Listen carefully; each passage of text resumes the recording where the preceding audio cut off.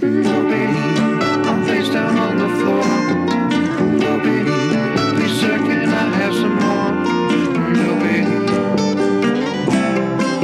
I said Dopey. Dopey, it was good for a laugh. Dopey, but then the drugs wore off. Dopey, I said Dopey. I'm on a highway to Manic Stop. I'm gonna get my truck to see my town and say, give me a ticket, I can kiss my ass goodbye. Dopey, I'm going all the way. Dopey, because it's my birthday. Dopey, I said I'm dopey.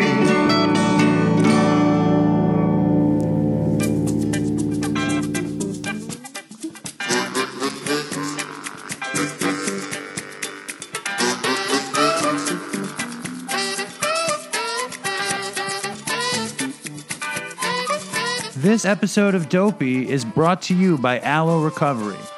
Do you need to go to rehab? Are you fucked up on drugs? Is your drug habit destroying your life and you don't know where to go? Well, there's a place I heard you could go, and that's Aloe Recovery. It's located in sunny Southern California. It was created by our friend Bob Forrest and his friend Evan and their friend Bob. And they created this place so that the drug addict has a safe and compassionate and supportive place to go. It's a place that if you're sick in withdrawal, they'll make your detox comfortable. It's a place if you don't know what to do, they'll send you surfing and to sound bath meditations and to sweat lodge. It's a place that has years and years and years of treatment experience, and they treat co-occurring mental illness like SMI. If you're fucked and you're willing to go to California to get help, you go to Aloe Treatment.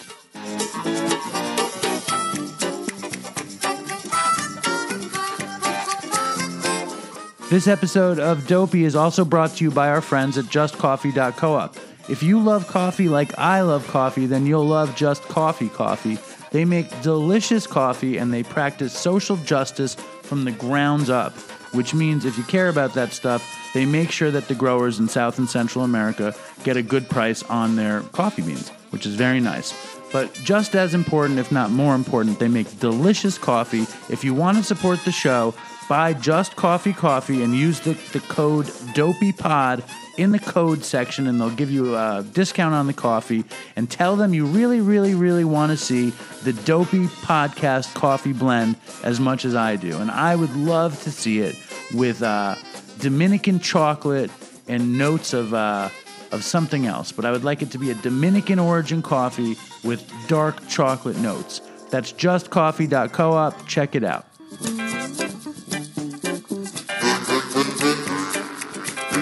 And most importantly, this episode of Dopey is brought to you by listeners like you in the Dopey Nation. You can support the show by giving money to the Dopey Podcast Patreon account at www.patreon.com/dopey. You can give as little as $2 a month. You can give as much as $100, or you don't have to give anything at all. Do whatever you want. Let your freak flag fly. I don't care.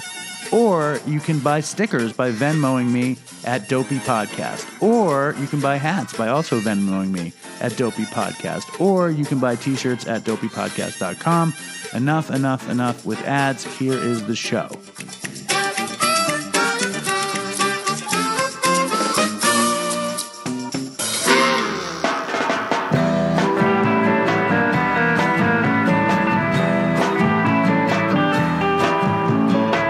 Hello and welcome to Dopey, the podcast about drugs, addiction, and dumb shit. And I'm Dave, and here we are at my father's house, and we are joined by my very close friend, Jim.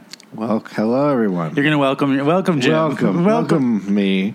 And I was going to welcome the Dopey Nation to another week of Dopey. I think it's wonderful for me to have Jim on the show. Jim is one of my very best friends and has been one of my best friends for the past 30 years. 30, yeah, since we're 13. This is the 30th. This is the celebratory 30th anniversary of our friendship, Jim. I think were we 14 or 13? I think around there, whatever. 30, you know, this 31. is also the 30th anniversary of the film When Harry Met Sally. Did you know that? Right, which is, should I not? Yeah, you don't need to, but I'm just telling Okay. you it's interesting because I don't remember seeing that movie when I was that age. I saw it. I knew, I can't say the obvious connection that it is. You can say whatever you want. Well, we both worked at the same deli where they had that scene, so. But not then. Yes, then. No. It was that summer. I got it. Oh, not then. It was later. It was Many later. years later. Right. You're right. Now, one of the most interesting things, and it won't be interesting to anybody. I don't even think it'll be interesting to you.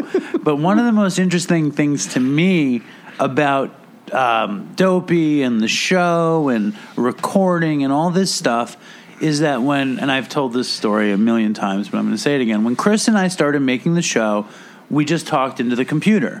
And like literally, we opened the computer and we talked at the computer. And my rationale was... And it sounded like it. It didn't sound that bad, considering. True, but, I mean... It sounded like you were talking at the computer, but in reality, it didn't. The reason I did it was because when I did GarageBand songs, I would record all the parts into the computer mic, and it sounded good.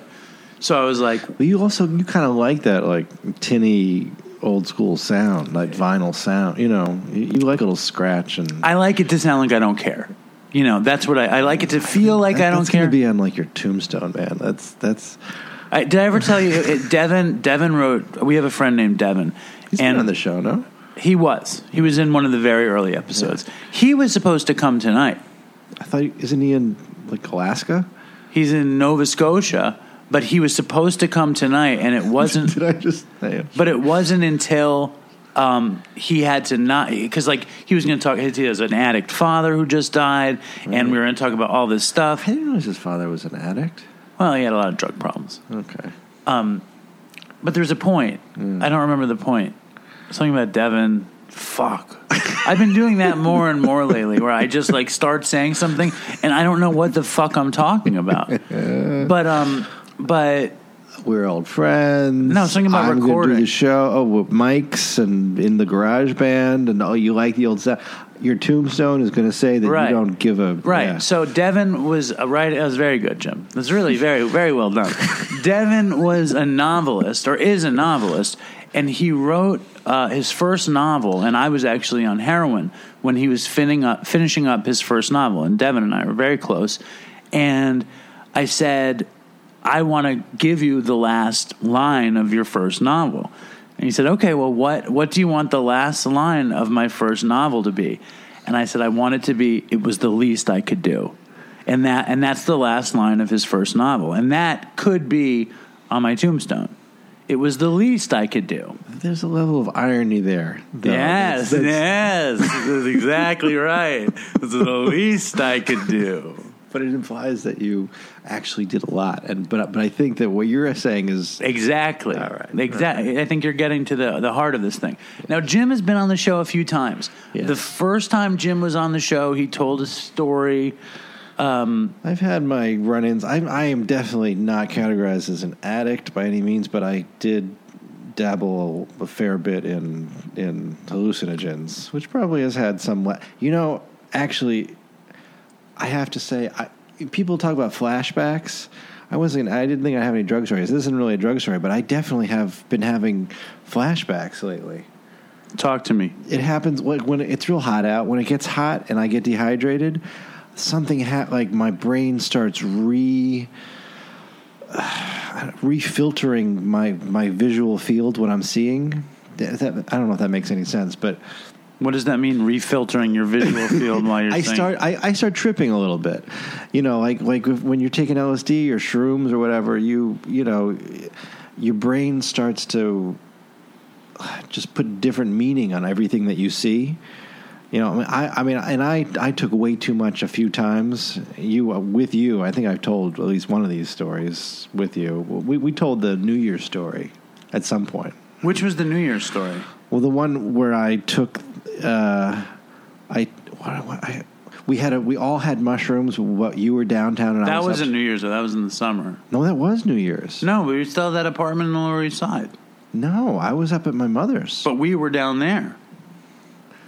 Maybe it was New Year's. I don't know. No, it wasn't. I have no recollection. It was New Year's because I ended up at New Year's Eve in Grand Central. Yes, you told that story. Yeah, all right. My favorite part of that story is where Jim picks up a strange person's baby. No, I try and then get punched in the face. Such a sweet baby. Imagine, like, I have a baby. You have a baby. Too, Imagine if I would punch the guy in the face. Would you? No, you wouldn't. You wouldn't punch him. You'd be like, "What are you doing, man?" I don't. I would leave. I would take the baby and leave. You would not punch the guy in the face. I don't know if it's like late. I don't know. Have you ever punched anybody in the face? No. You would have seen yourself, and you'd be like, "Are you okay? You know, like easy, take it easy, fella." You know. But all I mean when I say that I get these flashbacks is I start imbuing meaning on random things. But I think that that's something that you just do, though. You look for meaning all over the place. But I start thinking that, like, I'm being like, these are signs, and like if it gets real bad, I start to it gets a little scary. I get paranoid. It gets a little scary. I mean, the worst it's ever been is when I'm literally hallucinating and I think people are talking to me who aren't actually talking to me, or you remember? No. Please talk to me. I'm listening. Well, I just remember, having this long conversation with God or powers that be something, but I was getting answers, and the answers, it was a back and forth conversation, and the other end of the conversation was being picked up by all the strangers I was bumping into. They were just talking to me and finishing the conversation that we would have back and forth. That was that same night? Either that night, there was one other time when something similar. No, I think it was that night. And I remember these. I have this image of these three women, and they're all wearing primary colors, and they like stopped and like all in unison said, "Why do you think we're wearing these primary colors?" Yeah, that was definitely in your head. That definitely didn't happen. And that's the kind of stuff that fucks with you. You know what I mean? And I think can you think of is there another tripping scenario that you didn't tell? Can you think of another, like... No, I think the other much scarier one was when I was not with... I was alone in this one, but at least I was in a city I knew. The other one was when I was in California, and... That was a really funny one. That was black lights. That was when I thought I had died, and that this was some kind of hell or purgatory, and I was stuck there. But that's kind of what this flashback is. When it comes back, I come back to that moment of thinking that, like, what I think I'm experiencing is not really what it is, and I kind of flip into this other. I don't know. I just sound crazy. Well, I think that one thing that I didn't mention is that Jim is a great artist. Jim's a sculptor, and he has, like we were talking about, ability, and Jim kind of diminishes his ability, but Jim is this like insanely talented artist. He can just relax. He sculpts figurative. I spent a lot of years learning how to do it. But before you did that, you could draw very realistically. You could play the guitar pretty well. You had a high acumen for doing stuff, and I think that's that same sort of bandwidth for being a little bit crazy and for thinking things mean things, or people are talking to you, or things are happening. Like I didn't have that experience. Yeah. I remember there was a Dopey story that's like not particularly dopey, but I never told it on the show. But when I was in college, I lived, and this guy's going to come back on the show, is my roommate Ryan. Do you remember Ryan? Sure. And Ryan was like... He's been on the show. He was on the show. He's the conspiracy theorist. Yes. Yeah. He has a fucking funny story, and I can't wait till he comes back on the show to tell this story about trying to rip off this drug dealer with me, and we did. But me and Ryan tripped a bunch of mushrooms in Ithaca, and a bunch of acid, and we tripped all the time. And I was dating this girl, okay? And when I say dating this girl, I would fool around with her from time to time, and we would walk and talk and stuff. We weren't like boyfriend and girlfriend. We, whatever. And we took mushrooms or acid, and I don't know where I went, but like I looked into a room, and Ryan was making out with her. Ooh. And and the mushrooms, the acid had just come on. Oh no! And I was like insane, okay? And I was like, I was so angry, I was crazy angry, like you can imagine how angry I was. Yes, and you get very angry at very small things. So something that actually, but then coupled, actually warranted it. I can't imagine what would happen. So what did you do? But I went down to we were at Ithaca College, and there was this what. You didn't? Did you go? Did you? No, I didn't do anything. I went down to. I walked away. No punching in the face. No, I've never punched anybody in the face. I've never punched anybody in the face. I walked down to the music school, and I sat outside next to this fountain that was this colored fountain, and it was this insane, color display in the water, and I just lay on this bench staring at the fountain and tripping out how I could be betrayed like this and getting angrier, and then just like the sort of psychedelic permutations of betrayal and friendship and who is this girl and who is Ryan and who is this and what is that. And, of course, I've betrayed people worse than that. I betrayed Ryan worse than that, and he never even heard about it. I hear about it now. Yeah, well, he doesn't listen to the show.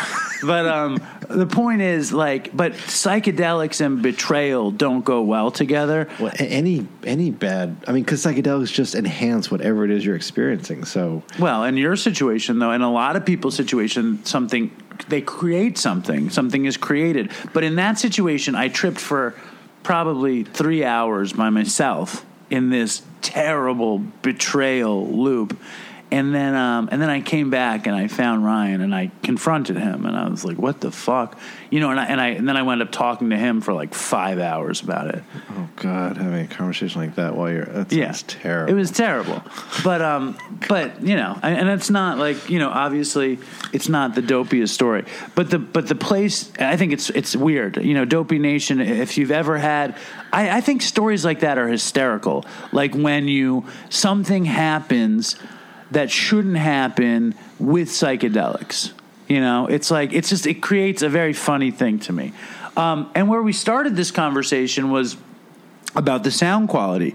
And, when Chris and I were alive, when Chris was alive, why do you make that face? It's a weird slip up to... Well, the show was a much different show. The show was much more alive when Chris was alive than it is now. It just was. It was different. We were not... I wasn't caught up in like... Alive. It was more alive. I don't think that's true. Well, why not? I don't know. I feel like you're much more... you are more alive and awake to your own life than you were when Chris was alive. Just because you're that much further into recovery. Well, you didn't have the kind of energy or the ambition. You weren't putting what you are now putting into this show then. It served a slightly different function for you, I think. You were still stepping out of your, active use. Well, I think it was an incredibly important tool for you to, I don't know. You don't think it served in some ways like a perfect kind of meeting? No, I don't. I think that when Chris was alive, I feel like the show was super loose and pretty stupid, but I really love that. And it was very, very, very maybe it used to be that the show was more for you. And now the show is maybe a little more for the Dopey Nation. Like you're thinking more about the audience than you used to. Well, I have to. That's really the point. It's like when me and Chris would do the show, he would worry about the sound quality, and I would kind of like it's all on your shoulders now. And I would sit back in my chair and be like, I don't fucking care. Whatever it is, it is. I don't know. I feel like that does make you more alive to it, though. In a certain way, like you're in charge. I'm not. You're getting me nervous. It has always made you nervous taking responsibility for your life. I think that's the basis of your drug use, was to avoid that. That's what's so great about to me, the show, and being your friend, is watching you progress and take charge of your life in the show, and how it, I think that's what inspires so many people. No, I don't think so. I really don't. I think that people like the show because the show captured what it's like to be a drug addict and to reflect on using drugs and being sober. And what it's like to be a recovering addict, and how, because you changed throughout the years of the show. Chris did too, but and then he stopped because he died. Right. Well, I think the point of this is that all of a sudden I'm getting very hung up on sound quality. I've started Right. recording. I've started recording. We got this whole list, all this stuff we're going to do, and then we've got a good 20 minutes here on sound quality. Well, I've recorded with headphones now, and it's weird because, like, when I record with headphones, I took them off now because I felt like I was getting too into the sound or something.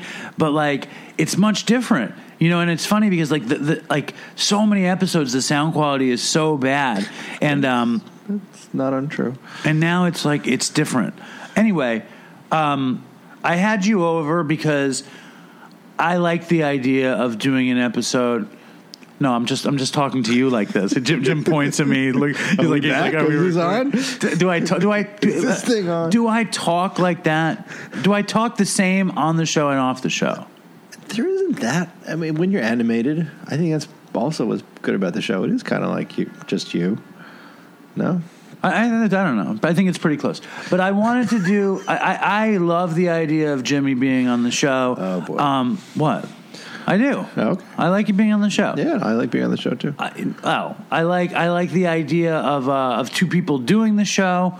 You'll hear this show with Nick Flynn was on the show. That was cool. I have somebody else who sat in and did a show with me. I think that's great. But since I'm very comfortable with Jim, we could kind of do loosey-goosey stuff. And I also figured it would be a way that I could play more of your voicemails than I usually play. Because I don't really have anything to say. Because Jim's got nothing to say. And you don't have any, you don't have drug stories. Yeah, we've already done them. Like, I probably have a few more, and I don't think my psychedelic betrayal story is setting the world on fire. I mean, maybe it is. I don't know. This punching in the face thing, I'm suddenly, this has It probably never happened. No, I definitely got punched in the face. But I'm just remembering when you got punched in the face. Do you remember those two kids? Or three? There was this little kid, and he was a super jerk, and he was being a jerk to somebody else, and we stopped him, and then he got his big brother, and his big brother, wanted to fight us, and we were, hiding in a candy store. And we got stuck in that candy store for, an hour on the Upper East Side. Yeah, we didn't know how to handle the situation at all, and the kid kind of swung at you at once, and you put your arms up, and, we just weren't capable of taking the bait. They really were provoking us. They really wanted us to fight with them. And we just, it wasn't in us. But I always felt bad that, I didn't stick up for you. Because you kind of you were more the spokesman. You know what I mean? I think you were kind of the spokesman for our group often. You were just, the way you are now. You're very outspoken. You talk to everybody. Well, I don't like to feel something and not say something. Right. I don't really remember what happened in that situation. I don't think it was good, though. No, it wasn't good. I don't really remember what went down. There was a little kid, and there were some video games, and the kid was being a real jerk to some other kid, and I think all we did was look at him, and he ran off and came back with his big brother and two other guys, and they were like, "You're messing with my little brother," and we're like, we didn't even say anything to him, but. Anyway. Why did you bring this up? The punch in the face. I just suddenly felt. Did I get punched in the face? You kind of got punched in the face, yeah. And what did I do? You put your arms up. I don't know. This is the worst story. The worst story in the history of Dopey. You want to go back and no, we'll leave it. All right. But let's get to some real Dopey stories. This is a chance. Dopey Nation. If you guys think Jim is terrible, send in an email to dopeypodcast@gmail.com. That's always good. Yes. Or if you find Jim to be delightful, send in a. But the ones where you say they're terrible, those are usually funnier. People for the most part have liked you. Okay. Well, we'll see. Anyway, so I'm going to play a voicemail. This first one. I really liked. It was from this woman named Megan. I'm going to play it. Hi, Dave. This is Megan here. in Portland, Oregon, with a pretty innocent little story about this one time. It was probably about 2012. It was before cannabis was legalized in Oregon, 2016, and cannabis was legalized here. It's legal to grow up to 4 plants of your own here as well. So I think it's 4 or 6. You can grow your own under Oregon's new legalization. But before that, my friend was taking over this op in a warehouse. It was pretty close to the house I was living at in Southeast Portland, and I was going back and forth from his grow op at night in the summertime to help him out there, and it was a really shitty setup, and it was way too hot, so you'd only go down there at night. It was this warehouse. It was set up to look like a woodworking space, and then he had this whole false wall in the back where the plants were at, and I only had to walk like maybe 10 or 12 blocks to get down there, but Lentz at Southeast Portland has like a reputation. It used to be a really high crime kind of a area. It's really dense, crowded, and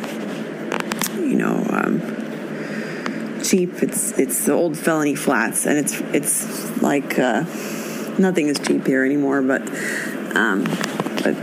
back then it was still kind of had a reputation. And my friend sent me home one night. He was this older guy, kind of fatherly attitude towards me. He sent me home. He said, "I don't want you to walk by yourself without a weapon." So he sent me home with this little miniature baseball bat that he had that was about like 1.5 feet long, and it had a little leather strap on the end of it. It was probably some kind of fetish device, but he sent me home with this baseball bat. And I was walking along up the street, walking out on the road like I would do at night, and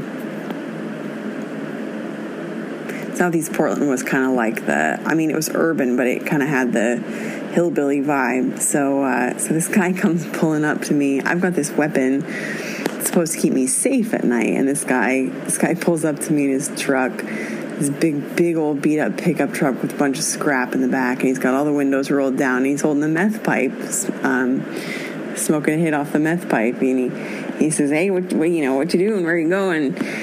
You want to hit off this pipe?" I didn't take it. That's why it's an innocent story. But I saw, well, wow, if I walk around at night carrying a baseball bat, people really walk up to me and offer me free drugs. But I didn't take it. I never enjoyed meth. The few times I've used it, cut in with ecstasy, other pills, I didn't enjoy it. I was reflecting on this story, and I thought, I think that I don't know if it's like this for you guys out there on the East Coast, but everyone's talking about the opioid epidemic the last 5-10 years, and I think that longer term, Oregon, especially rural Oregon, where I'm from, and the rural areas across the states and maybe other places too, have had a methamphetamine epidemic for a lot longer than this opioid epidemic has been happening. And it doesn't necessarily kill people from overdose, but meth definitely changes lives. I know that my dad, my family, my dad has been pretty heavily altered by his amphetamine use, and just seems like so many people around us in my community where I lived in rural Oregon growing up were affected by meth use, even even functional meth users, are really altered by that drug. But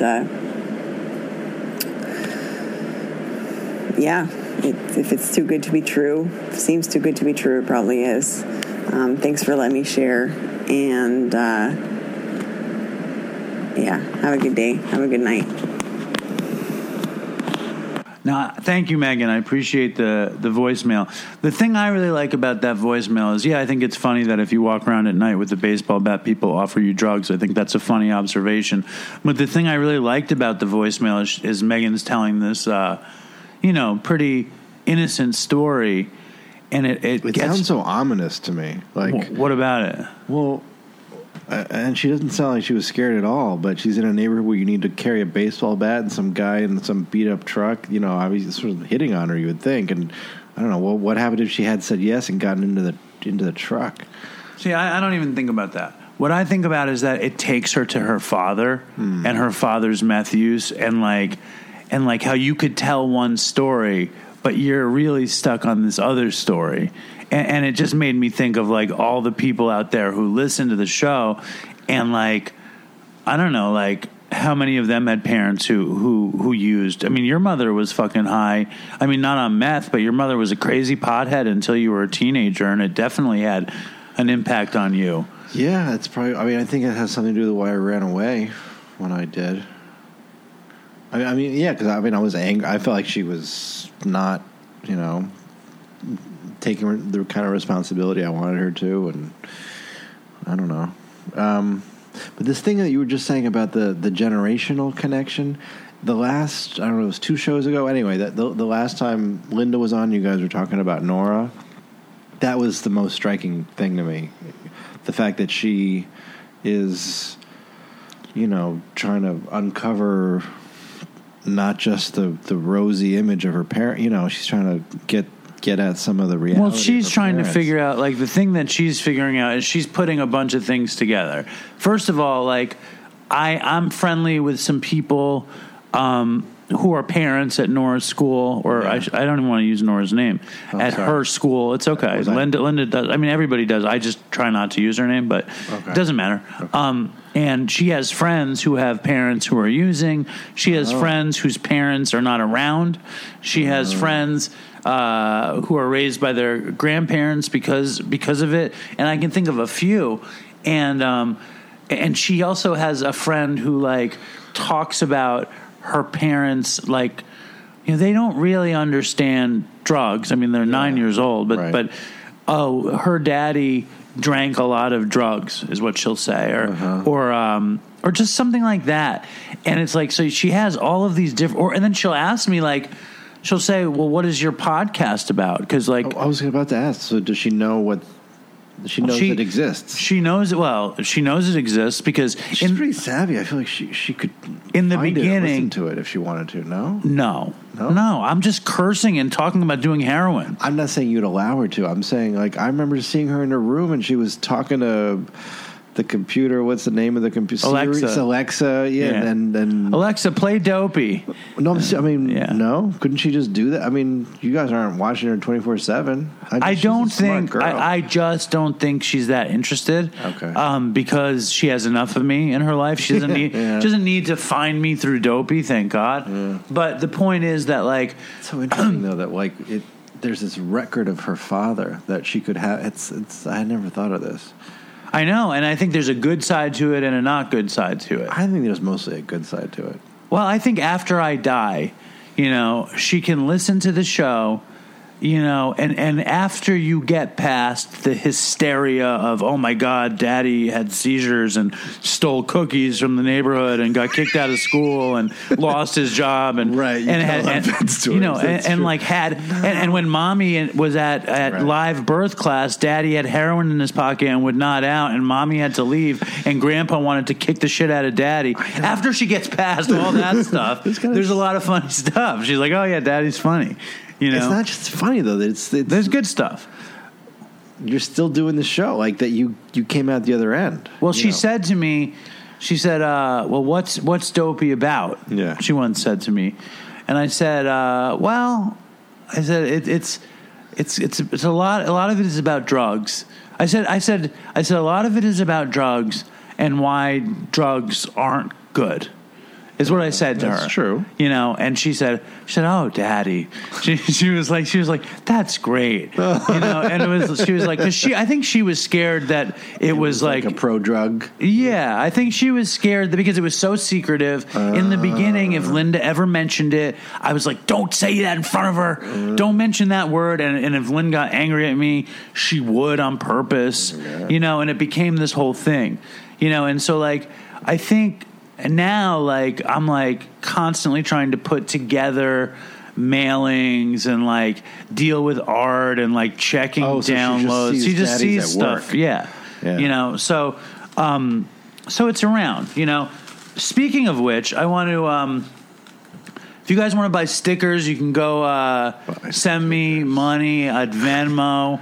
And I'll send you stickers. If you want to buy a hat, the same thing. I don't know when. Is it working out? Are you getting like some financial support from? Well, I mean, there's two ads. No, I know you're getting money from the ads, but I just mean the Patreon thing is not setting the world on fire. Okay, you know, but I'm not pushing for it very hard because it seems very uncomfortable. Yeah, I hear you. I've sold way more stickers than I had before, but like I don't know when this episode's going to come out, but in real time right now, I'm really behind on shipping.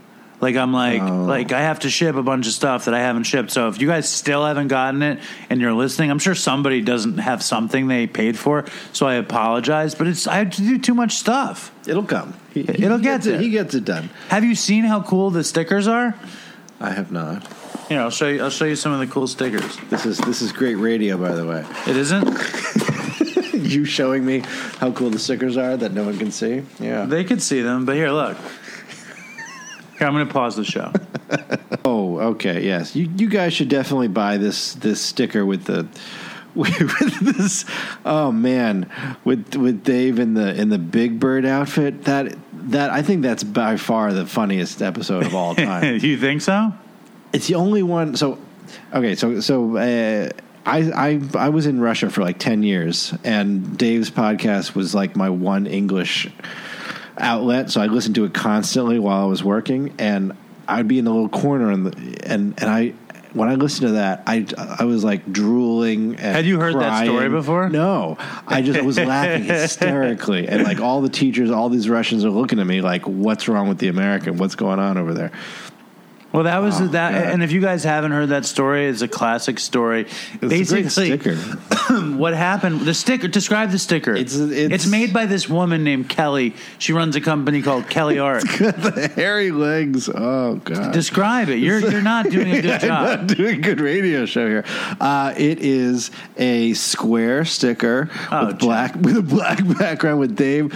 I assume you. It's kind of got your proportions. Dressed in the Big Bird outfit with your hairy legs hanging out, sitting on a big green easy chair, smoking something and the smoke is floating above your head and spelling the word Dopey. Well, the story was with that episode. You just look so sad and like naive. The bird's eyes and then these big hairy legs. Oh God. The story was back then. I think Chris and I had like. We were like taking suggestions, and somebody said, "Can you tell a funny story about getting high at work?" And like, I worked my whole, most of my life, and I got high a lot at work. You know, I got high at every job I had. I remember like when I was producing TV, like I had a huge bong in the edit room, and like. I remember I had a job in California where I was an associate producer on some show, and we had a shared bathroom, and there was like a vanity in the shared bathroom, and in the middle of the drawer, we had drawers, and in the middle of the middle drawer, this is how retarded I was. I would bring comics to work to read in the bathroom when I got high, and so I had all these comics in the middle drawer, and underneath the comics was a tissue box, and the tissue box was full of needles, and like there were old needles and spoons and like tourniquets, and I kept that in the bathroom drawer, and after like I was such a mess. I would shoot meth and heroin at that job, And I got fired. They called me into the office and they said, "We know what you're doing." And I was on meth and heroin. I mean, doesn't there like you would tell stories that there'd be like blood all over the place? That was there would be blood, but at work I would clean it up. Okay. At home I wouldn't. Jeremy and those guys kicked me out of the house because I'm a messy person. Yeah. You know. I remember. I remember going to your disgusting place when you were. I guess you were still using back where in 24th Street. Yeah, going to the bathroom and just looking around and being like, I don't know if I should touch that soap. Oh yeah, I'm pretty sure my hands will get dirtier if I touch that soap. That reminds me of another Dopey story that I never told, which was, and it's like so gross. It's just. This is just so disgusting.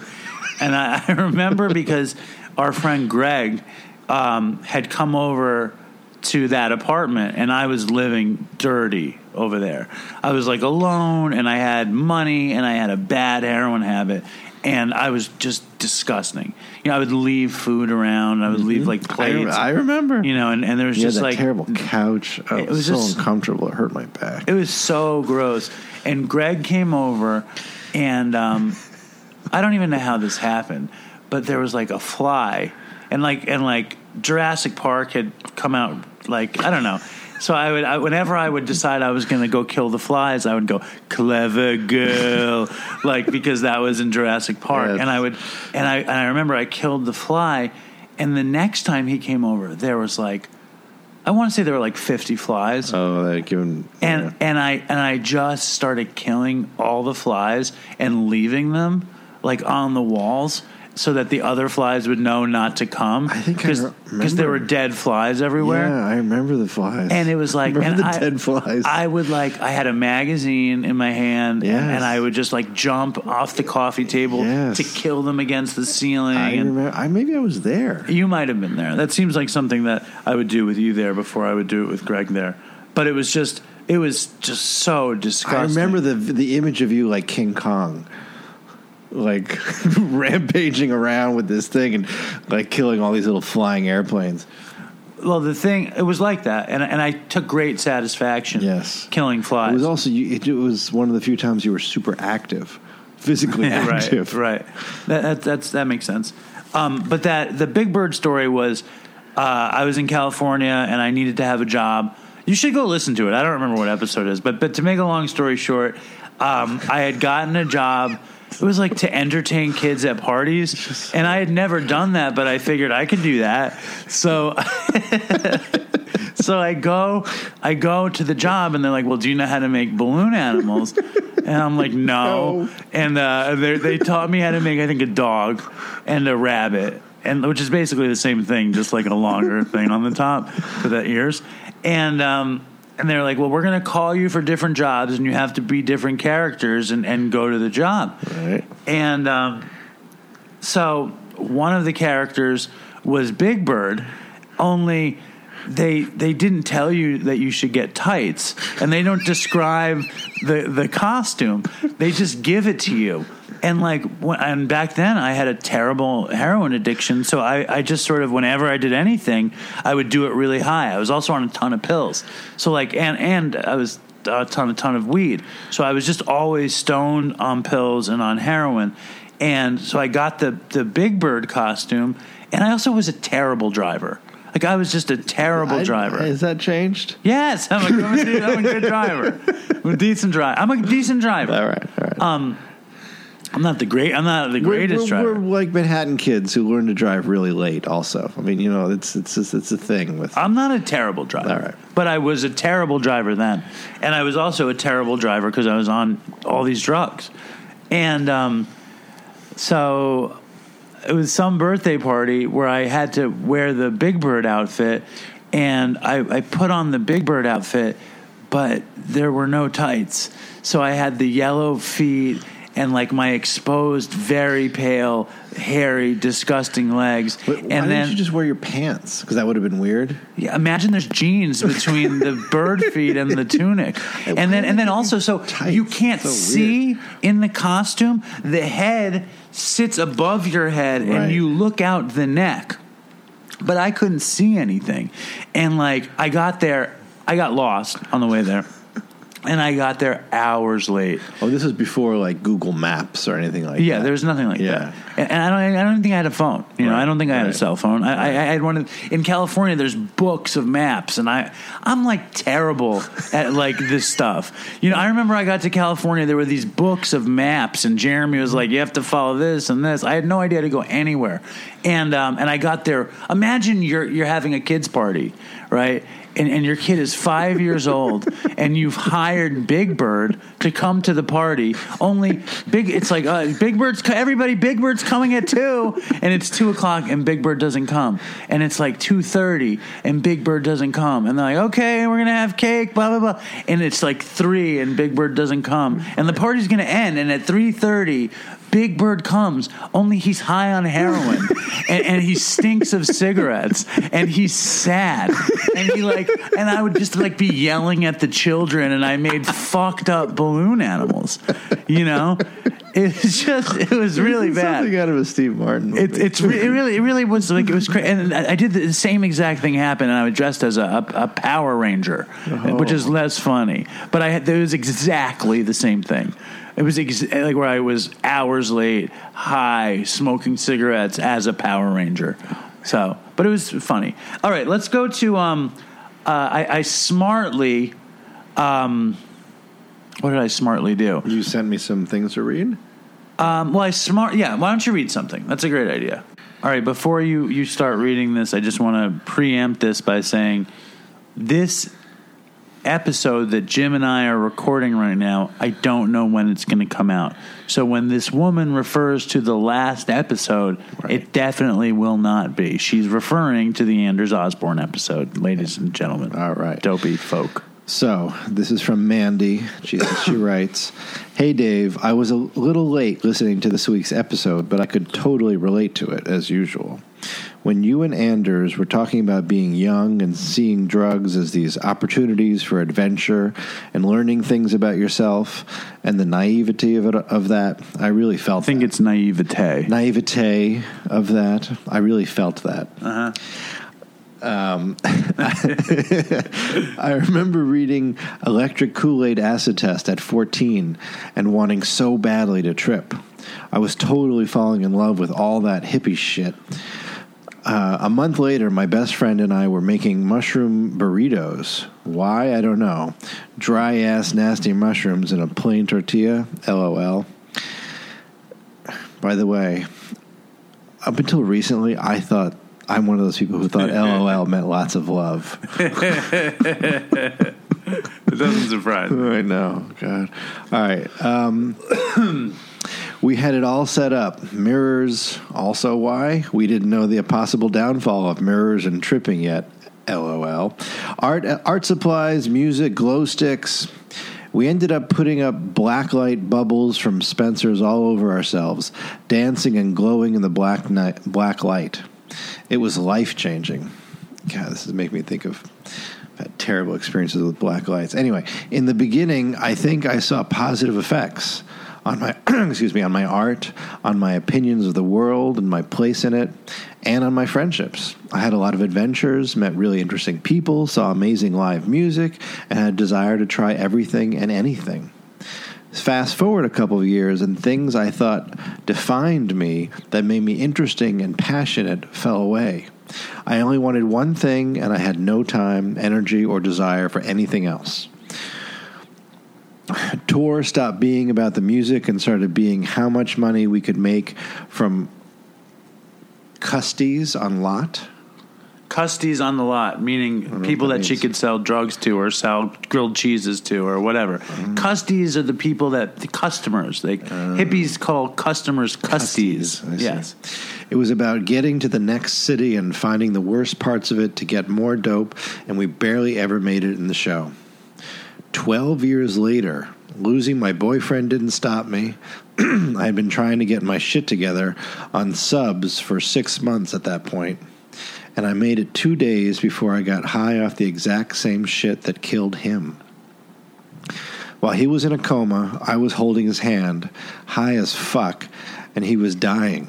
I hated myself for that, and I miss him every day, especially this time of year. It took a lot of tries and a big move down south from New York, but I got clean, and that passion and joy slowly came back. I guess it was always there. I just stopped pushing it away and numbing myself. It feels like it did when I was 14, constantly wanting to learn about new things, obsessing over music and making art again. I'm weird as fuck, but I'm way more real now, and I like myself most of the time. There's one thing I still struggle with sometimes. During all those years of doing dope, I kind of felt like I was part of a club. I talked the talk, walked the walk. We had all the same experiences and ridiculous stories. I miss parts of that. The desperation that connected me to people exactly like me. Sometimes I still feel like I'm living this double life, like I was when I was getting high. Most superficial people in my life and work see me as this successful, nice, innocent girl. The tracks on my hand and arms have mostly faded. Part of me wants them to know how crazy I used to be, like it would earn me some sort of different kind of respect because I live this hard life. But I try to see the irrationality of that and check myself. I go to meetings occasionally, so I guess I still have a club, but it's not the same. Sometimes it feels cheesy and not authentic. Plus, I can't seem to quit smoking cigs because it's the last bad thing I have left. So, Dave, thank you for everything you do and giving me a chance to write this and get it outside of my own head. It's a good reminder that I will always have things I need to work on and not to let myself get complacent. I love the podcast, and I'm so happy to see it continuing to grow in popularity. You're doing big things, and I'm really happy someone from that club we never asked to belong to is out there making a difference. Stay strong, Dopey Nation. Toodles for Chris and NFA, because we fucking need you, Mandy. I don't know what NFA means. I was going to ask you. I don't know, and I'm sure NFA, no fucking something. I don't know what it means, and it bothers me. Because I feel like I should know what NFA means. Maybe you think if I Googled it, it would tell me what it was? Maybe. Hold on. No, I have no idea what NFA is. I feel stupid. Anyway, what are you going to ask me? Well, I guess I was thinking about two things. One, the most horrific part of that, or the heart-wrenching part of that letter is when she's holding the hand of sounds like her boyfriend who's dying of the stuff she's still on. Uh-huh. And it made me, like the crazy thing is that you didn't have that experience. That you managed to not be on the things that were killing your friends by the time your friends were dying. You know what I mean? Yeah. Well, first of all, I want to like address this email because like this email, like I find it really, really, really like I could have written the email. Like it really is something I really can relate to. I can relate to all of those situations. I remember I was a little bit older when I read the electric acid test, but I was like, yeah, I remember you talking about it. I was just like, this book is everything to me. Like it was just, I remember like, and I was never on Dead tour or Fish tour. Like I would go to a few dates, and we went to the Dead ones. And I loved the idea of I loved the Lot Guys and all the Custody stuff and all that shit. We would make fun of it because it just seemed so funny, and also it seemed very cool that they got to do this. It always what the Dead tour and the Fish tour always reminded me of was like Peter Pan. Like all these kids were like very much the Lost Boys, and they like kind of like fleeced the Custodies, and I was just like basically I was a Custody, but then I was a drug addict, and then I was sort of like I remember when I had that job at Burley Bear, I would go to the shows working, so like I was kind of a Custody drug addict employee type, but like I just love what she said. I love being able to, when you go from wide-eyed and innocent to fucking addicted, and you're seeking something great, and all you wind up with is a habit, and like you think you're seeking something great, and in the end you lose everything great, and you can't see anything. You know, what were you gonna say? What was I going to say? Oh, she also mentioned like she goes to meetings occasionally, but it feels cheesy or inauthentic. Yeah. Does that? I mean, I find that happens all the time. I'm shocked that you can tolerate. Like, I mean, like that's like the one thing that I think you don't really don't tolerate well is inauthenticity. I mean, well, it's like I think forever I like couldn't handle meetings. Like I couldn't handle them at all. Yeah. And I also, I mean, one, like the idea of me not being able to handle something authentic is like the cool part of me. But the truth was that I just wanted to get high.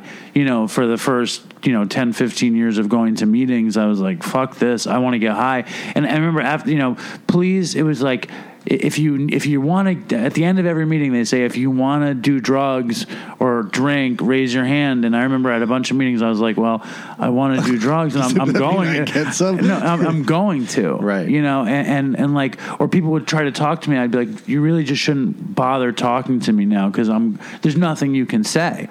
And there was nothing that they could say because I had made up my mind. I had made a decision and the decision was I was going to stay high. But so why were you at the meeting? Because my life was bad. Because I knew that I just wanted to get high more than I wanted to get sober, but I knew that getting high wasn't working. Like that I couldn't stay high. Yeah. It was insustainable. This is reminding me of this conversation you had with Linda about enabling versus coddling and all this stuff, and like basically how can you help someone?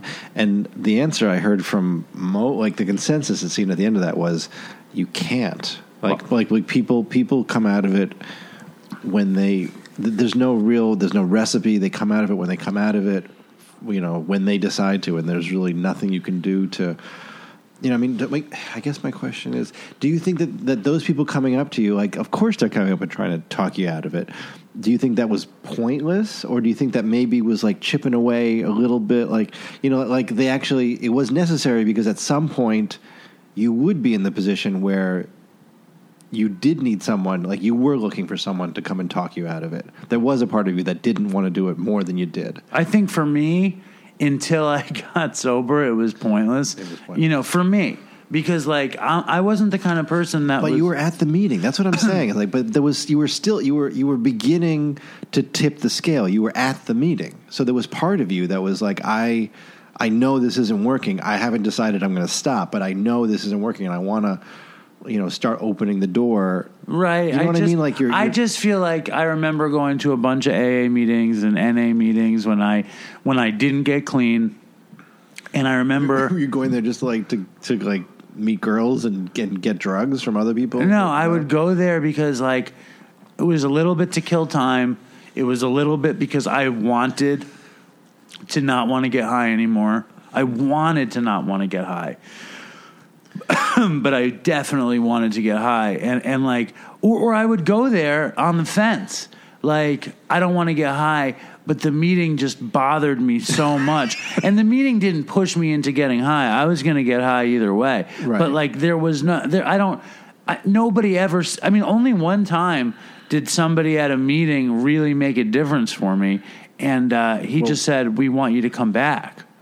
Like it was like this inclusive thing, but it was at the right time that's what I mean. I think for me it was about right time, right place. I don't know if that's everybody, and I think like I went to a meeting. I go to like a meeting a week, sometimes two. Right. And I went to a meeting yesterday, and at the meeting, you usually go on Tuesdays. I usually go on Tuesdays, but I needed to help out with the family on Tuesday. Right. So I went to a meeting in Manhattan yesterday, and the meetings I go to Long Island are way different than the meetings in Manhattan. Sure. And the meeting in Manhattan was, I really enjoyed it. Like there was a kid there who got a Vivitrol shot, and a Vivitrol shot is something that an opiate addict will get, so that if they take opiates, it'll block them and they won't get high. Oh, you got that at some point. Yeah, I've gotten that before, but it was naloxone at the time. Right, it was like an experimental shot. But the kid told this story. He raised his hand and he said he had 2 days back, and because he was cleaning his room, and like a pill, an Oxycontin, fell out of his pillowcase or something, and he took it, and he was blocked, so he didn't get high, but he took it, and he was at the meeting, and he was just devastated. And like when I heard that story, part of me was like, well, when the Vivitrol wears off, this guy's not going to fucking make it. That was the first kind of assholey thought I had. But the second thought I had was how lucky I am that I've made it so far from being in that situation. I was in that situation forever. I went to another meeting around Memorial Day in Manhattan that was like, it's a 7:30 in the morning meeting. And my sobriety was very much intact. And I went to this meeting and everybody was like kind of rich, if not gay, incredibly metrosexual. Not that there's anything wrong with that, but the way the meeting went was, I can't believe it's Memorial Day and I can't go to the Hamptons and drink. I mean, everybody I know is at the beach right now. They drink sangria, and I have to watch them, and I have to sit in a church basement and drink coffee out of a styrofoam cup, and I can't believe this is my life. And then the next person would, I'd be like, thank you for sharing. The next person would be like, hello, my name is Chad, and I can't believe it's Memorial Day, and I can't get on the boat and drink. It's like everybody's at the Hamptons. It was like literally, it was like fucking 100 people, and everybody in the meeting shared about not being able to drink at the Hamptons. I was like, what the? I was like, I almost wanted to get high from that meeting, and I was fucking 3.5 years sober. I was like, what the fuck just happened? Like, how can this be the meeting? There was no solution. It was just rich people wanting to drink in the Hamptons. Like I was like, I'd never go back to this meeting. And the meeting what were you going to say? I was just going to say, I mean, is part of the function of the meeting to just find essentially like-minded people? I don't know. Because have you ever been in a room where you felt that? Felt what? Like, these are my people? Yeah, but never the whole group, but right. A couple. Right. Sure, of course, a couple. I mean, the meeting that I go to more than any meeting now is like the least likely like-minded people that you can imagine. I go to a meeting in Suffolk County, on the beach at 8 in the morning, and sounds nice. I'm the youngest person there. It's not a bad thing. And there's only one other drug addict in the meeting. It's all alcoholics. Okay. And it's just this woman was amazing, and I'm going to kind of make fun of this woman's share right now, but the people in this meeting I really like. They're all like middle class Long Islanders with heavy accents, and she's like, "Hello, my name." I'm not going to say her name, but sorry to interrupt, but this sounds authentic. Like, I can see like a sparkle in your eye, and like this sounds. Well, I'm authentic. Sure that the Hamptons thing was authentic also, for those guys. It just wasn't. It just made me sick. It just disgusted me. But I'm sure it was authentic. Yeah. And I need the swashbuckling depravity in a meeting of a real bottom and a real consequence more than I can't go drink at the Hamptons. I see. It just. Or one Hamptons drinking to another, like, you need to get a little bit more consequence driven for me. Yeah. For me, and also like or solution stuff. Like, why my life is better because I'm not drinking at the Hamptons. No, instead of wine, like, essentially. But I mean, I'm sure that stuff was sprinkled in, but it was just, it was hysterically off-putting to me. Anyway, I interrupted your this impersonation. Woman, I'm going to change her name. She's like, hello, my name is Tara. I'm an alcoholic, and I'm very grateful to be here. But me and my husband's still an alcoholic, and he's a wine dealer. And we went on a trip to Italy for 2 weeks, and he literally said to me, Tara, he said, Tara, if you want to drink, I won't tell anybody. Your secret's safe with me. So we went to dinner, and he's a wine dealer, So it was 24 flights of wine on the table with just me and him. And I'm not drinking. And it felt like there was so much alcohol. Oh, I messed up the whole fucking line. Motherfucker. So when the husband says to Tara, you don't have to, I won't tell anybody. Your secret's safe with me. She says, what am I going to fucking do? I've been a liar my entire life. You know, a liar my entire life. It's like, I'm like getting like gold coming on my head to hear this. I was like, yes, you know, and she was like, I've been a liar my entire life. A liar. I mean, have you ever heard something so beautiful as a liar my entire life? I mean, I guess liar and entire rhyme, so why shouldn't liar and entire? Anyway, but the point was, the fellowship made it so she finally didn't have to be a liar. Mm-hmm. And she said, I'm not going to lie for you. This sounds like there's a song in here that you should write. Yeah, maybe. But she said, I'm not going to lie for you. And she wound up not drinking. She said that, she's like, there was so much alcohol on the table, it felt like I was in a bottle. And all I had to do was breathe the air. I was just like, oh, this is such gold. You know, it was just so amazing. But like, and I love that meeting because it's like there is desperation. It's not, I was searching for a vein and my needle broke and all that shit. But it's real human consequence and desperation. When you shared, do you feel like they...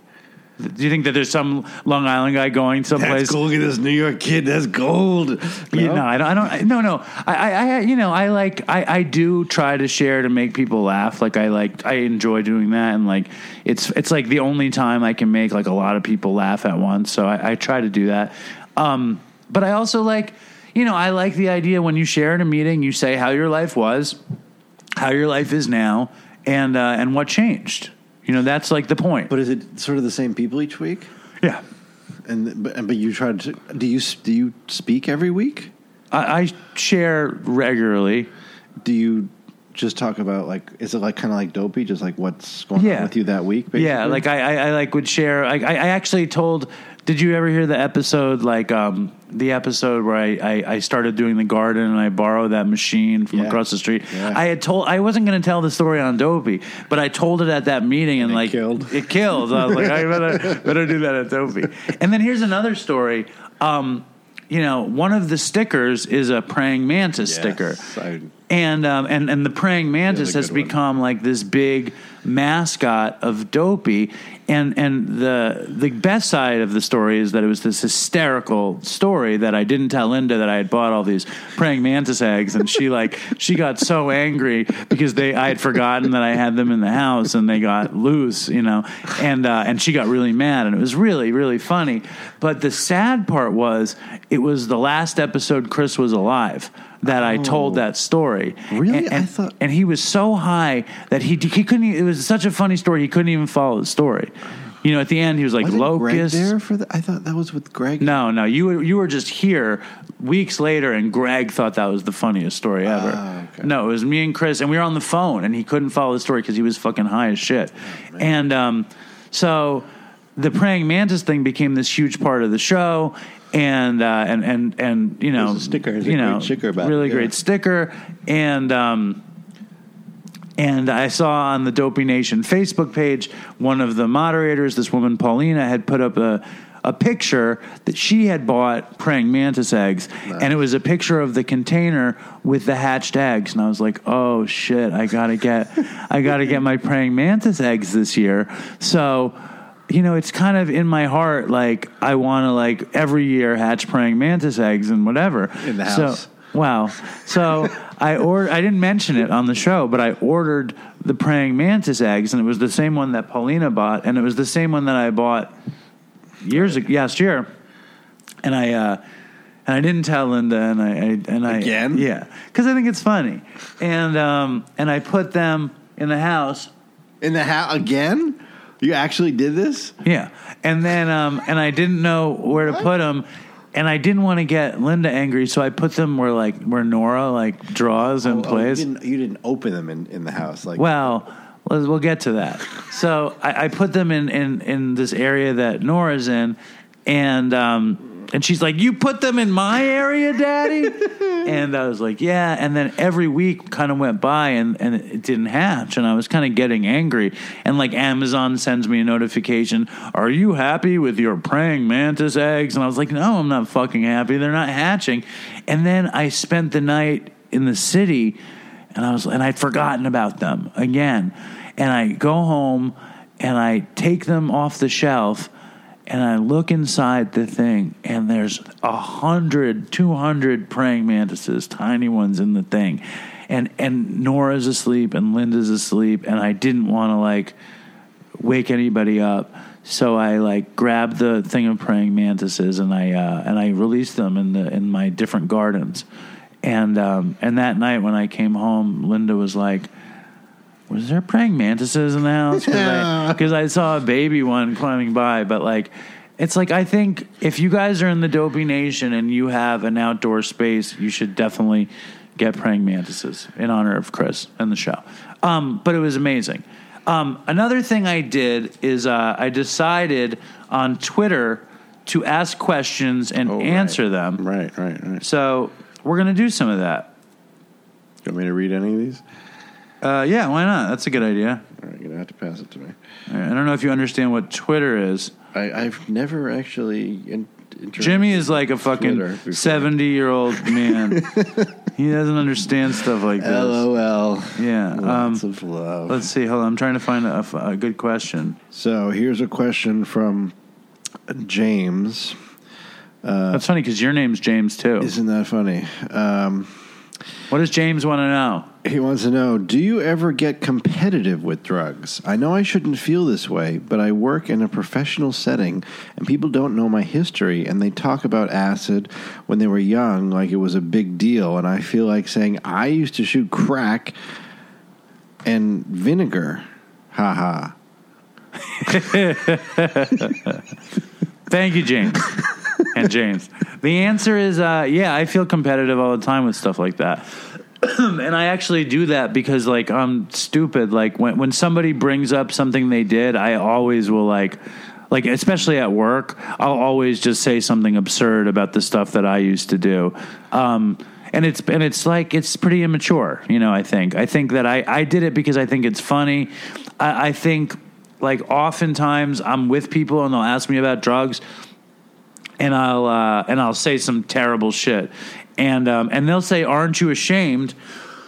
And I honestly am not ashamed of it. I think, you know, I think I'm more proud of it. I think I'm proud I lived through it. I'm proud I got sober, and I'm proud I did it in the first place. But yeah, I get competitive about drugs, and I'm not proud of that. That's definitely immaturity still in my life. I used to get competitive with Chris, which was a total losing battle because his stories were just like... He wins every time. Exactly. All right, here's another... Oh, this is the same James. That's not fair. I should find someone else. Here's one from Mike. All right. Do you think you'll ever leave your current job? Oh, Mike. Yeah, just to do Dopey. I mean, it could get that big. You never know. Well... The answer is, Mike, yes, I would love to leave my current job. Fucking today at my current job, I'm like fucking begging children to give me money because I bring them sandwiches. And then they don't give me money. And I say... Wait. You were talking about tips? Yeah. So like fucking... Some fucking couple orders 2 sandwiches, but I thought they just ordered 1 sandwich. They're little kids, you know, they're like 20-something, they're skinny. I figured they want 1 sandwich to share, and I figured I was saving them money, whatever. So I bring them a sandwich, and they're like, we asked for 2 sandwiches.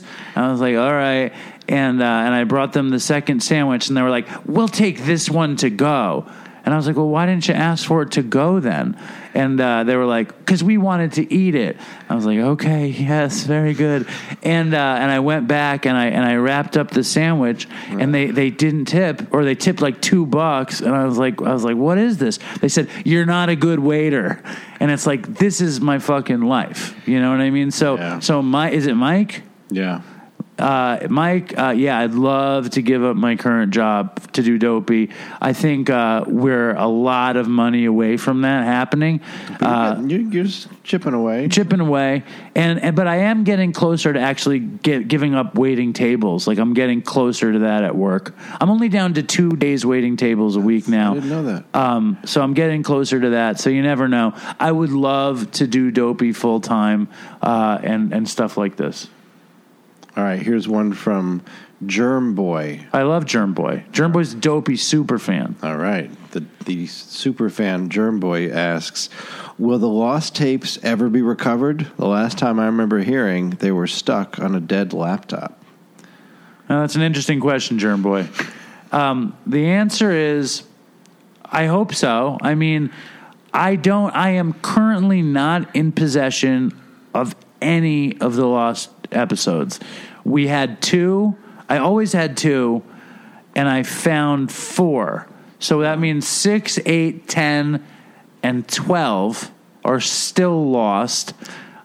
What are you going to say? I don't even know. What does it mean lost? Erased? Well, you don't know the story? Like when we first did the show... yeah, he told you to take it down. Linda wanted him down. She wanted, so we took him down, and I think... I'm imagining Chris had them saved in his computer. Oh, but you don't have access to that. It's gone because he broke his computer, so it's his old computer. But I have this feeling that I have an old computer, too, and I have a feeling that those episodes are in my old computer. Why don't you take it to a... Because when I moved, I don't know where the old computer went. So I think the old computer is somewhere in my attic, and it's possible that the lost tapes are there. In terms of the ones that might be in Chris's computer, I've talked to his sister, and like... they're not doing anything. So consider the lost tapes still lost for now. All right. We never know. All right. Here's one from Will. All right. So I asked this on the Facebook page and got great answers. All right. You're stranded on an island forever. Yes. With only 5 musical albums with you. What albums would you choose, Dave? 5 albums? That's what he asked. I would take Miles Davis in a Silent Way. Yep. I would take Bob Marley, Natty Dread. I would take... Not Bob Marley Talking Blues? No, I would take Natty Dread. I would take... I love Natty Dread. I would take... so Miles Davis, Bob Marley... I don't know. I'd probably take the Beatles, Abbey Road, or the White Album, one or the other. White Album's a longer record, but the Abbey Road is much more emotional to me. I like Let It Be. That's what you would take? I love Let It Be, too. I would take fucking... What the fuck would I take? 5 records. See, I've given up listening to records. I listen to this ridiculous playlist on Spotify now. Right. I just listen to thousands of songs. What 5 records would you bring? I would bring maybe Beggar's Banquet by the Rolling Stones. I love that record. I would bring... Maybe some... Signed, Sealed, Delivered, or... You'd bring Stevie Wonder, Signed, Sealed, Delivered? Maybe. Do you listen to that record still? I haven't heard that. Talking Book speaks to me more than Signed, Sealed, Delivered. Maybe. But I wouldn't bring that. I might get sick of it. I get sick. I'm still. I haven't heard that record in 20 years. I'm still sick of it. I don't know. That's a good question. I would bring... what's a good record? Thriller? No, I wouldn't bring Thriller. Maybe I'd bring the Violent Femmes. Wall? No, I wouldn't bring that stuff. Did you see these movies about Michael Jackson raping the children? No, I didn't. But you shouldn't because you like the music so much. Exactly. I don't need the music. I never was into that whole Michael Jackson thing. All right. Not to mention, he is a rapist. You don't like Prince either. I don't dislike Michael Jackson or Prince. I just don't need those records. Right.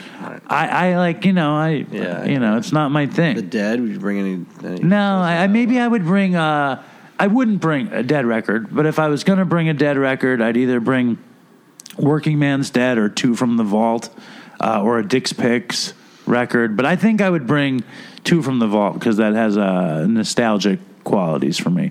Me and Todd used to listen to 1 and 2 from the Vault driving to get drugs all the time and driving around all the time. I don't know. What about Watermelon Man? No. I fucking with that Headhunters. Yeah. No, I can't stand that record. I love that stuff. Like I rebelled against all that stuff, like that Stevie Wonder, Watermelon Man stuff. It's good. Anyway, we're good. What? I like Manco Santa Maria. That's a good record. Yeah, I like his Watermelon Man. It's much better. The original Watermelon Man is great. The Headhunters Watermelon Man I could do without. Maybe that Ray Charles Genius plus Soul equals Jazz record. That's great. Maybe I don't know. I like that the Clash London Calling record a lot. I like I don't know. I love that Simande record. I've listened to that. I got many too many times. I got some people sick of it. I can get sick of that record. I think you're definitely well over 5. I think we got 5 for both of us there. All right, I apologize. What else? Hold on, let me see. Your phone's locked. You know what else is happening? There's this thing in West Virginia coming up called the Healing Recovery Festival in West Virginia, and they're actually going to advertise on the show, so this is kind of a freebie. Nice. They're inviting me and the family to go to the festival and maybe even like MC at the festival. And we're going to go. Yeah. And I think John Prine might be playing. You know what a record I would bring is Simon and Garfunkel, Bridge Over Troubled Water. Fair enough. I love that record.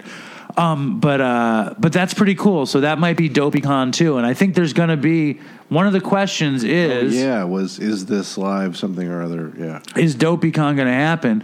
And it looks like it is. I don't really know what. You got to talk into the mic better. I don't really know what that is. DopeyCon. Yeah. If I had my druthers, it will be the first live Dopey event. You talked about this a long time ago. I talk about it here and there.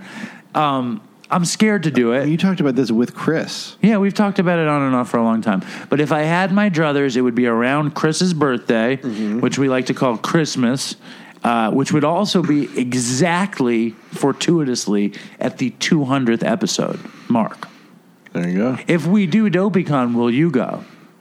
To West Virginia? No, here on the Lower East Side or something. Well, if I can, yeah. Would you go to West Virginia? No. All right. I mean, I don't think my wife would let me. Well, she could go. The kids are going to come. Our children are going to go. Well, my children do love your children.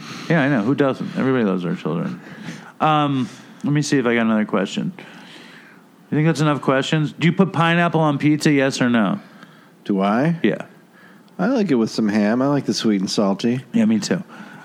People hate that, but I think it's great. Somebody else says, what do they say? This is the Nod Squad. Brian Uncle Albert asks, do you find it, or maybe it's Ryan, do you find it challenging finding a balance between not being either too triggering or too preachy in recovery when releasing content? Not anymore. I don't feel like anything I do is... But you do get nervous when there isn't, like, enough Dopey. That's the opposite of the question. He's asking is, do I think the material triggers people, or is it too preachy? I think it's neither, but for the most part, it's just stupid stuff. Yeah, I feel like you're never really preachy, but you don't do that much... You don't do nearly as much dope, like heavy, hit him with the Dopey kind of thing as you used to, so... Yeah, even hearing you say hit him with the Dopey makes me kind of sad. I'm sorry. Well, Chris just loves saying, let's hit him with the Dopey. I know. All right, let's just fucking hit him with the Dopey.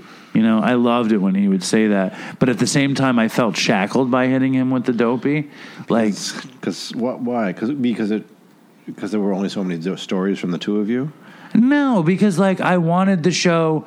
the show is obviously Dopey, but I wanted it to be...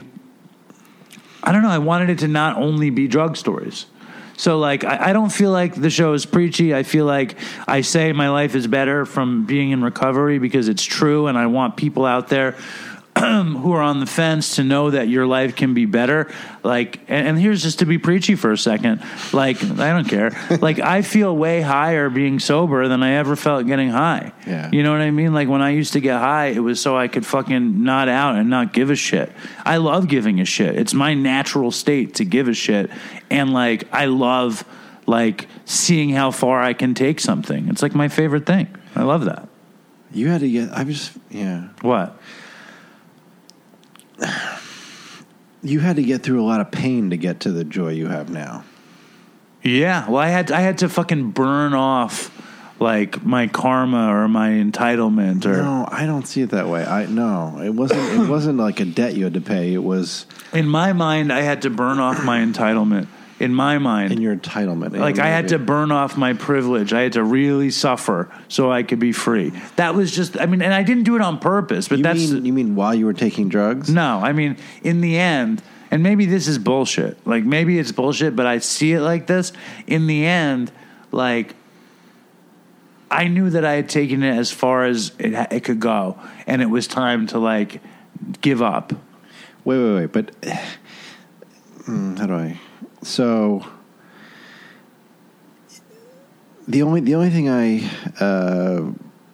see slightly differently is I feel like when you were taking drugs, it wasn't to punish yourself; it was to avoid feeling some uncomfortable, like facing yourself. You know what I mean? And that when you came out of the drugs, there was this very long, difficult period where you finally got to the point where facing yourself was less uncomfortable than continuing doing drugs. Well, even though it was, I had to stop doing drugs because if I kept doing drugs, I wouldn't get to see my kid. Right. So I had to stop doing drugs. And then when I stopped doing drugs, I was so uncomfortable living. Then I got used to it. But I mean, that's part of what got you into the drugs. You know, there was all this stuff. We read a little bit about, the adventures and all that stuff. But I think, like, underneath it, a lot of it was to avoid responsibility and to avoid being yourself and like facing yourself. I think I mostly did it because I was so uncomfortable caring so much. Like I hated, like I didn't want to care. Very, very sensitive. I did not want to care as much as I did about all the things that I cared about. It was very uncomfortable, and I wanted to not give a shit. I desperately wanted to not give a shit. I mean, like, dude, I wake up at 5 a.m. naturally. I remember, like, I would go to a friend's house and they would sleep, and I would be like, I was the friend, and I would just be up, and it's like, and I would get up and watch Scrooged every morning, or I would like talk to like Greg's dad or or whoever was around, and like that, and I took drugs to sleep in. I took drugs to like not care. I took drugs to be like everybody else. All right, maybe I'm projecting here. Brian goes on and he also asks, also, in your opinion, how do you think Dopey has progressed over time? And are there any future plans or surprises in store? So Dopey has progressed over time. Fucking Chris died, obviously, and the show changed a lot, which you guys obviously know. But it changed a lot before that, too. Did it? Yeah, I mean, I talked about it when I was on the one time I met Chris. We talked a lot about that, right?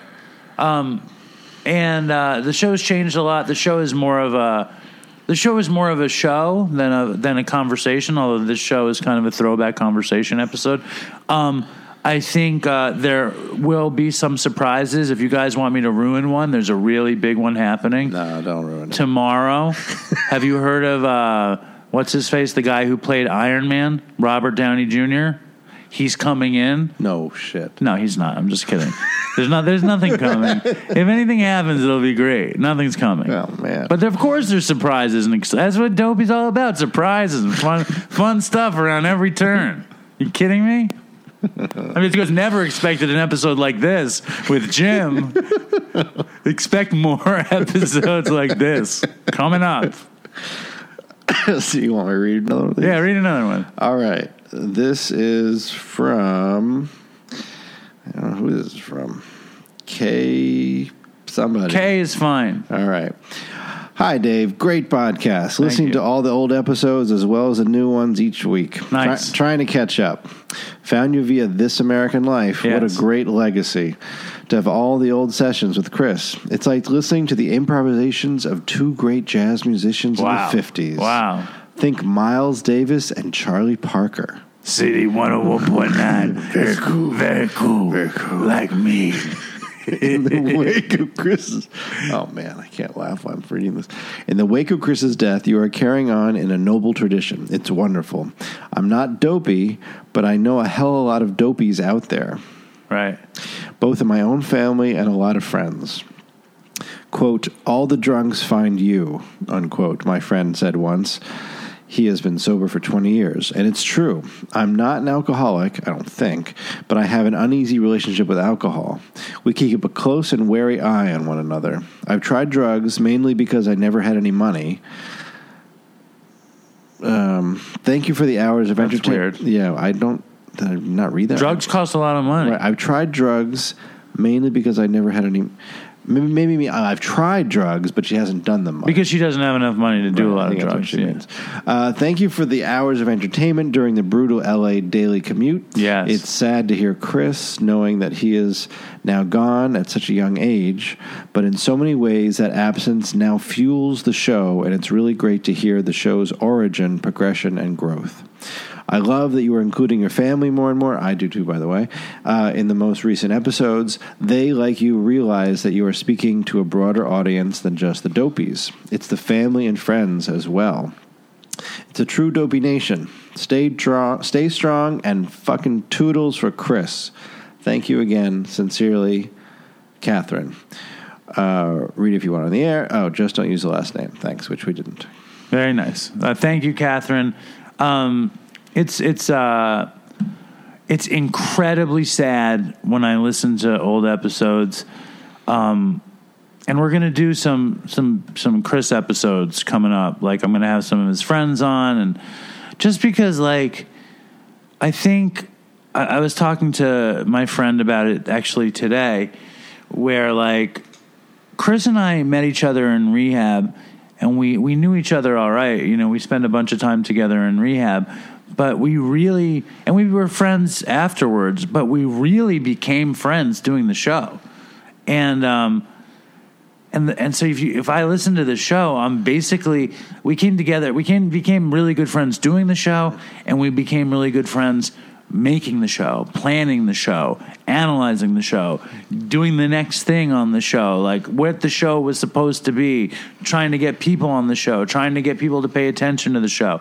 So, like, you know, we have this old, really close-knit group of friends from high school, and I think we're all kind of, like, very sensitive. Yeah. You know, like, unusually sensitive, especially for men of our age. And yeah. And I felt, I mean, he was younger, but... You felt that from him. I felt like he was one, like, he felt, I immediately, you know, he hugged me when I met him, and it just, like, he was open and vulnerable in a way that I'm not, you know. And smart. Yeah, I was looking forward to seeing him again, you know. He felt like one of that group to me. I know, and it's heartbreaking, and when I listen to the show, like, and I remember what we were doing, or like I'll hear like us talking about like getting something to eat, or like I'll remember like before every episode, me and him would go to the supermarket and we'd buy cookies and we'd buy chocolate, and sometimes we'd buy milk and ice cream, and we would stand in the grocery store and like kind of talk about what the show was going to be, and we usually said the same thing, where he'd be like, I don't know what we're doing, and you know, and that would be part of it. It's just like, it's very sad to lose a friend. You know, it's very, especially, you know, one is as bright and funny and full of promise as Chris. But when you're young, and I mean, like, we're not. How old was he? He was 10 years younger than us. And we're not like old, but I just turned 45. You'll turn 45 in the fall. Chris died at 34. You know, it's very young. Todd died at 44. It's just very young. And, it's obviously incredibly sad. It makes Dopey something that Dopey wasn't supposed to be, you know, which is, it was a story. Dopey was a story, but it wasn't a real story until everybody started dying, you know. It became like a beacon or something.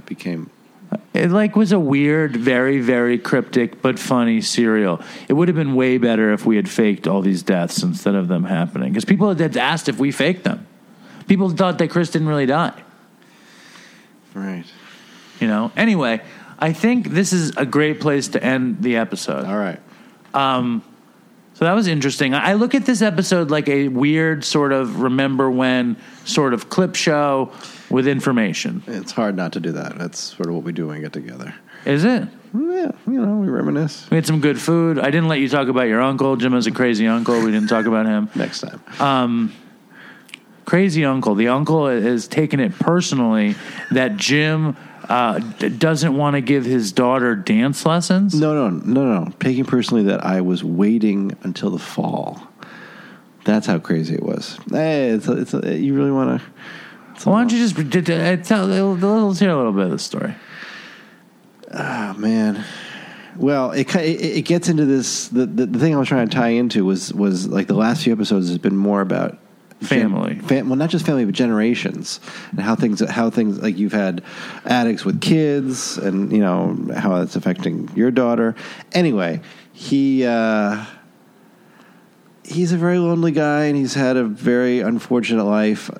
But he's one of these guys who wants to fight with everybody, not physically, but we invited him over, and we, you know, tried to show him a lot of love and some family that he doesn't usually get. And we have 2 lovely daughters, and they hit it off great. And he has decided that he should have been a dancer, and has been taking ballet and tango for the last 7 years. And he's like 75 years old. Yes. But he's pretty fit. And, you know, and he got my 4-year-old some pom-poms, and she started doing some like pom-pom routines right off the bat, and he decided that meant that she was sending him a message to save her from the grips of her parents who wouldn't let her take ballet class because his parents didn't support his own. Anyway, just created this whole fantasy paranoid thing so that he could get into a fight with us, and wrote me this really awful, mean email that's very, you know, sanctimonious, talking about how we don't... crazy. It was a crazy email. Yeah, I don't sacrifice for my children, and I don't know what love is, and it was, you know, like a tantrum. At the end of it, he was like, you know, they'll never forgive you, and neither will I if you deny them their dream. Yes. If you deny them my dream. Essentially, the pom-pom dance was a silent call for help. And anyway, so it's hard to know how to deal with someone who's in their 70s, and, you know, you don't want to take the bait, you know, but you got to lay down the law because this is crazy. Luckily, he lives in another country, so it's not like he's around the corner. But anyway, that's the crux of it. I mean, that's plenty. I'm taking her to the ballet class tomorrow. Good. By the way, Uncle Michael. Yes. Anyway, so Jimmy, thank you for coming on. And who knows if and when this incredible episode will ever get released. But if it does, let us know what you think at dopeypodcast@gmail.com. Follow us on Instagram. Follow us on Reddit. Thank you, everybody who helps. Fucking Cormac, all the Facebook folk, fucking Twitter peeps with your questions. If I didn't ask a question, we'll do it another time again. I'm even thinking about getting a Dopey phone and doing live call-ins like it's a radio show, like real call-ins. Not like a long interview, but a real quick call-in kind of thing. Yeah, you should do that. That might be something that happens sooner or later. Dopey phone. Anyway, fucking stay strong, Dopey Nation. And fucking toodles for Chris. Stay strong, Dopey Nation. Toodles for Chris. Thank you, Jim. Thank you very much. Anytime.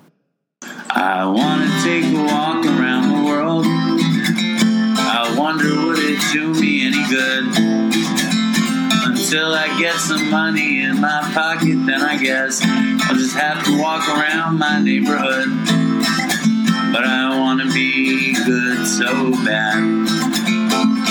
Want to be so good, so bad, so bad. I want to be good so bad. Bad desire's all I ever had. And I want to take a ride up in the sky. Watch this aeroplane just pass me by. And I want to see a Lear jetliner take a dive, just to show all of these people what it means to be alive. But I want to be good so bad. Want to be so good, so bad, so bad. I want to be good so bad. Bad desire's all I ever had. And my shadow's getting smaller and smaller. And it's time to where I stand. Shadow's getting smaller and smaller. And it's time to where I stand. And I wonder would they pay it any mind when I leave this busted city far behind. I'll take the high road, however far it winds, because peace and love are very, very, very hard to find. And I wanna be good so bad. Wanna be good so bad, so bad. I wanna be good so bad. Bad desire's all I ever had. Damn it, all these suckers make me mad. And it's all I ever had. And it's all I ever had. And these suckers make me mad, and I wanna call my dad. And it's all I ever had. And it's all I ever had. And it's all I ever had. And it's all I ever had. And these suckers make me mad, and it's all I ever had. And I wanna call my dad. And it's all I ever had. And it's all I ever had. And it's all I